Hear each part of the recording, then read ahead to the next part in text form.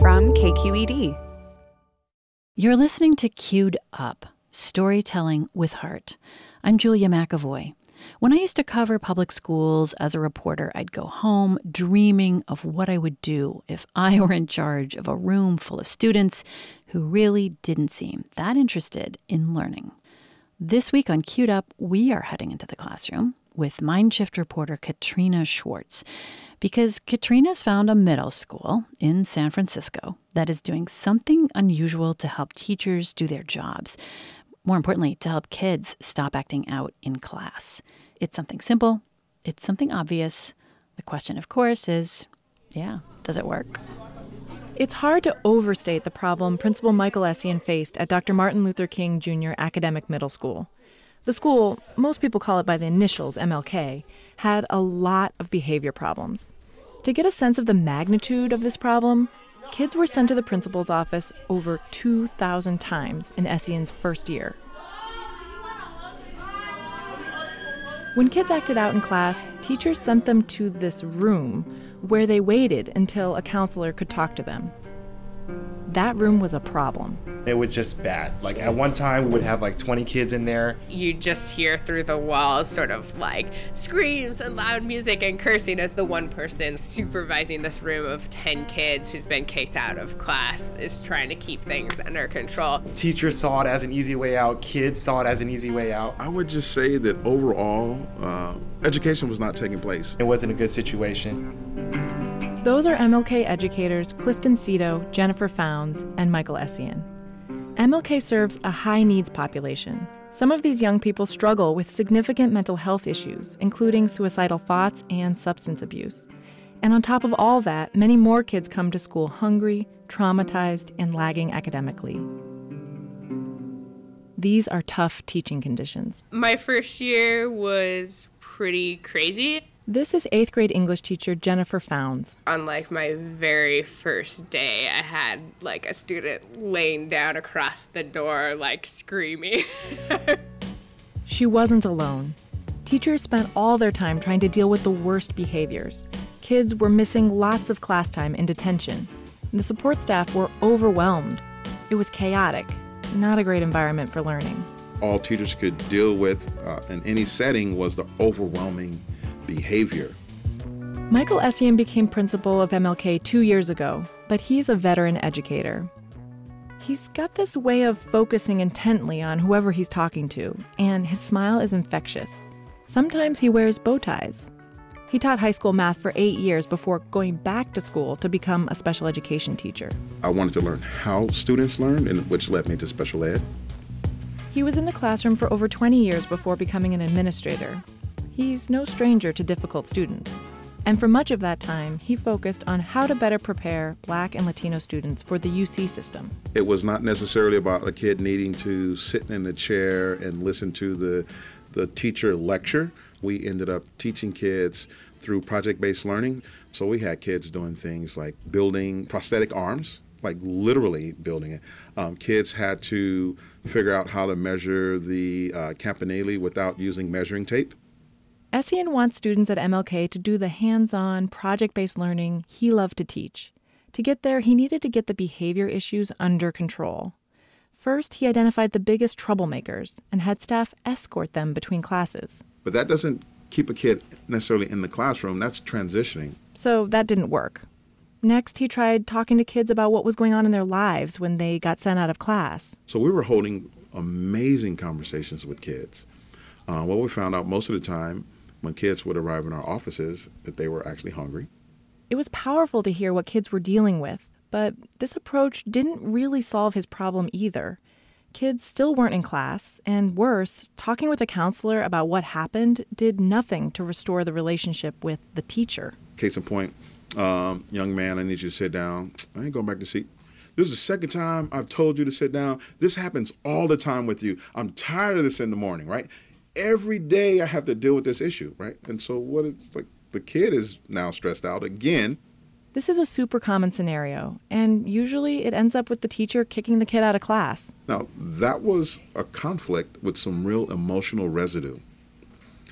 That kid has to come back to that class, whether it's the next day, a couple of days later, but that kid is in the class for the rest of the year. How do we repair that? That was the challenge. So strike two. Essien realized teachers needed to talk to students in the moment of conflict so that emotional residue didn't build up. That was a really great idea, but teachers are actually paid to teach. And the behaviors were happening so frequent, if we're expecting teachers to hold restorative conversation, that means they're not teaching. It's kind of a catch-22. Conflicts between teachers and students happen in class, but there's no time to resolve them because the other kids deserve to keep learning. Essien knew that teachers couldn't both teach and mediate at the same time. And just like that, what seemed like a good idea fell flat. Strike three. We were asking teachers to do too many things. They needed to be rigorous in their instruction. They need to be big brother, big sister. They need to be counselors. They need to be therapists. And how are teachers supposed to do all of that and still deliver a quality lesson? That feeling that there's just too much expected is familiar to many teachers. But often that's where the conversation ends, with each teacher doing his or her best to play all the roles, constantly feeling like a failure when it doesn't all go right. And that leads to burnout. At the core of what I saw, teachers who were really stressed out. And when teachers are stressed out, they don't always realize how their actions can make a situation worse. Essien saw this happen over and over, so he got his teachers trained in how to de-escalate conflicts. Teachers learn about nonverbal communication. Tone, volume, cadence, word choice, proximity are important. Those things impact whether something's going to escalate or de-escalate, and we need to be aware of how we're communicating. So let's say a teacher tells a student to sit down, but the student is defiant or doesn't respond at all. If the teacher keeps after him, it becomes a power struggle. It turns into, you're not my dad, you're not my mom, you can't tell me what to do, you're always picking on me. Well, if teachers know that this is going to be the pattern with student X, in de-escalation, what happens is you don't engage, you drop the rope. You don't re-engage with student X and say, I need you to sit down. He didn't respond or she didn't respond. You literally go to the phone and call for push-in service. That push-in service is Essien's last big brainchild. After trying so many different approaches, it's the one innovation that has begun to transform behavior at MLK Middle School. Rather than sending kids out of class when they act up, Essien devised a system where counselors go into class when a teacher calls for help. You literally pick up the phone, you dial 0, comes to the main office, you say, I need push-in room 113, hang up the phone, and then you go back to teaching. The teacher doesn't engage with the student who's acting up, and when the counselor arrives, her job is to get the student calmed down and back on task. Sometimes that means supervising the lesson so the teacher can have a quick private conversation. This is happening constantly. Definitely every day. What does that look like? What happens? Walk me through it. So we get a push-in and we have a rotation. And this is Antoinette Maroc.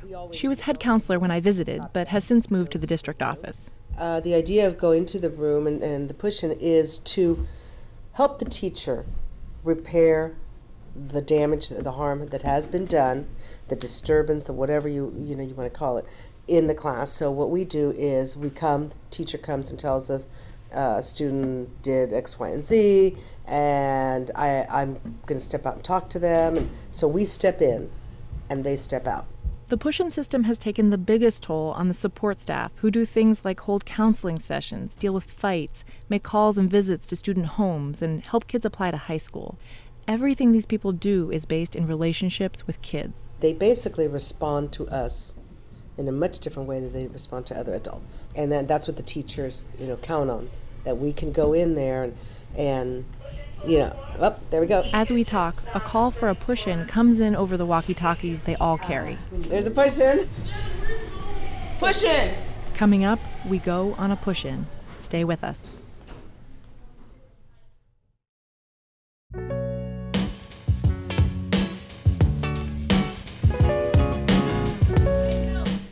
The social worker Sumatra Downing is next up on the push-in rotation. I follow her down the hall, Push in, babe. up the stairs, to a classroom on the second floor where kids are taking the big state-mandated tests. So it says testing, but must be an issue. These tests matter. They're the official measure of the school's academic progress. When we arrive at the classroom, a stressed-out teacher meets us to say a student has run out of class. Hi, Miss Shelley. I don't know where he is. Okay. And you don't know what the issue is? He was in a fight. And so he left the classroom? You, bolted that way, so... Downing promises to find him. That was kind of a dramatic one. Not so bad. Turns out what seemed dramatic to me is actually pretty commonplace. They call it a walkout. Just a few minutes later, I get to see a more textbook example. 116. 116. This will be a real one. Yeah. 116. Clifton Cito, another counselor, is next up on the rotation. But if you're at a big school, I always wondered, it might take you... As we're walking to the room, he tells me this system might not work on a bigger campus. If it takes too long to arrive at the room, things might already be out of control.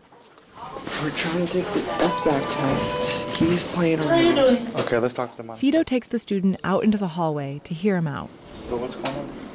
I just kept on getting up, trying to get up. I went to pick the book back, didn't get a pen too. And then... Why do you need a book if you guys are taking the SBAC? I finished mine. You finished your SBAC? I finished mine yesterday. It was down. Okay, good. So what are you supposed to... If you finish your SBAC, you're supposed to read a book? Yeah, Okay. that's what I was going to do. You were about to get a book, okay. And were you being disruptive? Kind of. Kind of, thank you. So can we get a book and read? Yeah. Okay. So where's the book? On my desk. On your desk? Yeah. Okay. So are we good? Yeah. Okay. All right. So you're ready? Yes. Okay. It sounds pretty simple, but Cito thinks my microphone may have affected how that interaction went. That was actually one of the easier ones. So, what would he normally have done? Well, I know him very well, but I don't know, maybe it's that. Maybe it's the relationship, but he's usually more, no, I didn't do anything wrong. And this is how it goes all day long. The 9-person support team is constantly at the ready to help teachers when they call for push-in services. It's pretty common to have 25 or more a day.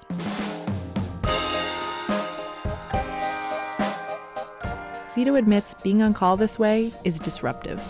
Pushing is a priority because, the student is escalated. So sometimes we have to drop what we're doing and go for a push-in.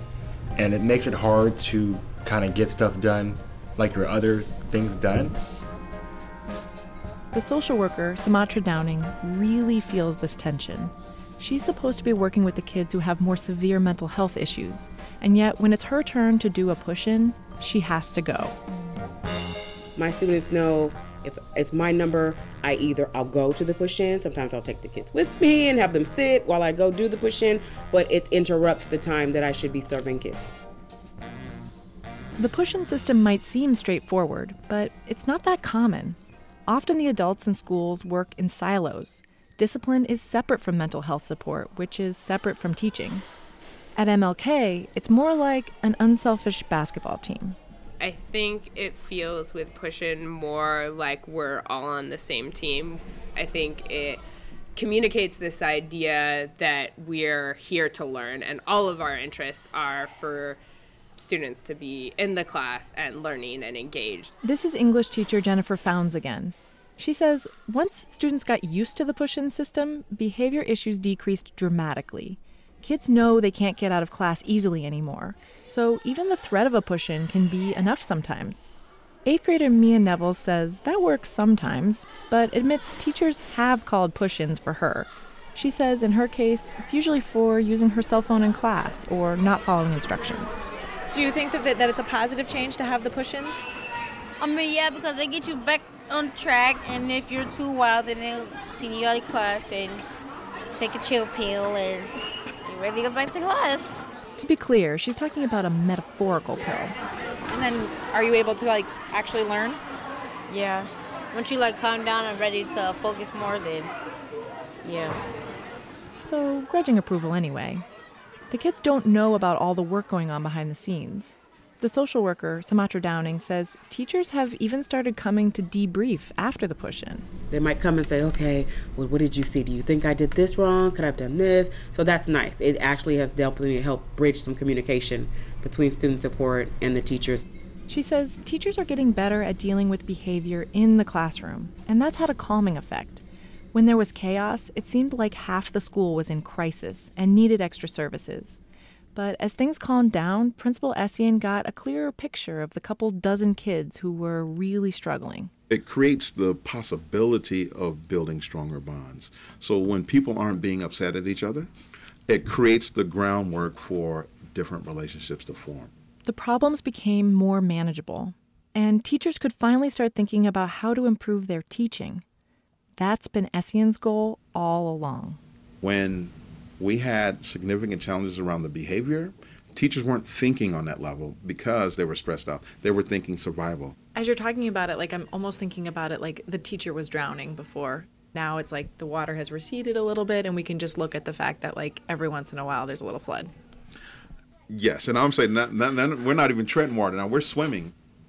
The changes in Jennifer Found's English class are a good example. In a recent unit on immigration, students researched an aspect of the topic that interested them, interviewed community members, and created videos about what they learned. Compare that to what my students 3 years ago were doing. I was begging them to write one paragraph about the Irish immigrants. These positive shifts are showing up in the school's performance on standardized tests, too, although Essien admits they still have a long way to go. He's particularly worried about the disparity for Black and Latino boys. He knows this group can do great things with the right supports. When I was coming up, I had some troubles in school. Matter of fact, I have a younger brother. He's 10 years younger, and we all went to the same elementary, middle, and high school. And when I became a teacher, he was going through classes, and he shared with some of my former teachers, yeah, my brother's a teacher. And they did not believe that I had become a teacher. There was no way Michael Essien had become a teacher. So I have a different lens. So when I see behavior, I know behavior doesn't mean that you're a bad person or a bad kid, etc. I do know that if you're walking around the school and you've been suspended multiple times and have multiple referrals, I do know that you can still potentially end up being a graduate of UC Berkeley twice. A lot of kids who come through MLK are just confused middle schoolers, that most confused of all student groups. And while things at this school are far from what you'd call calm, the adults in the building have created a culture where the kids come first, and they've gotten a handle on what felt like an impossible problem.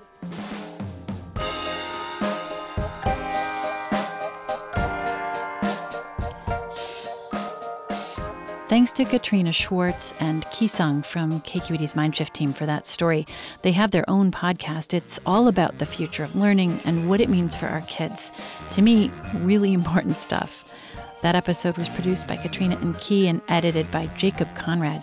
Seth Samuels is their audio specialist. Queued Up is a KQED production. Executive producers are Holly Kernan and Ethan Lindsay. And I'm Julia McAvoy. We hope you'll listen to the other episodes. Thanks.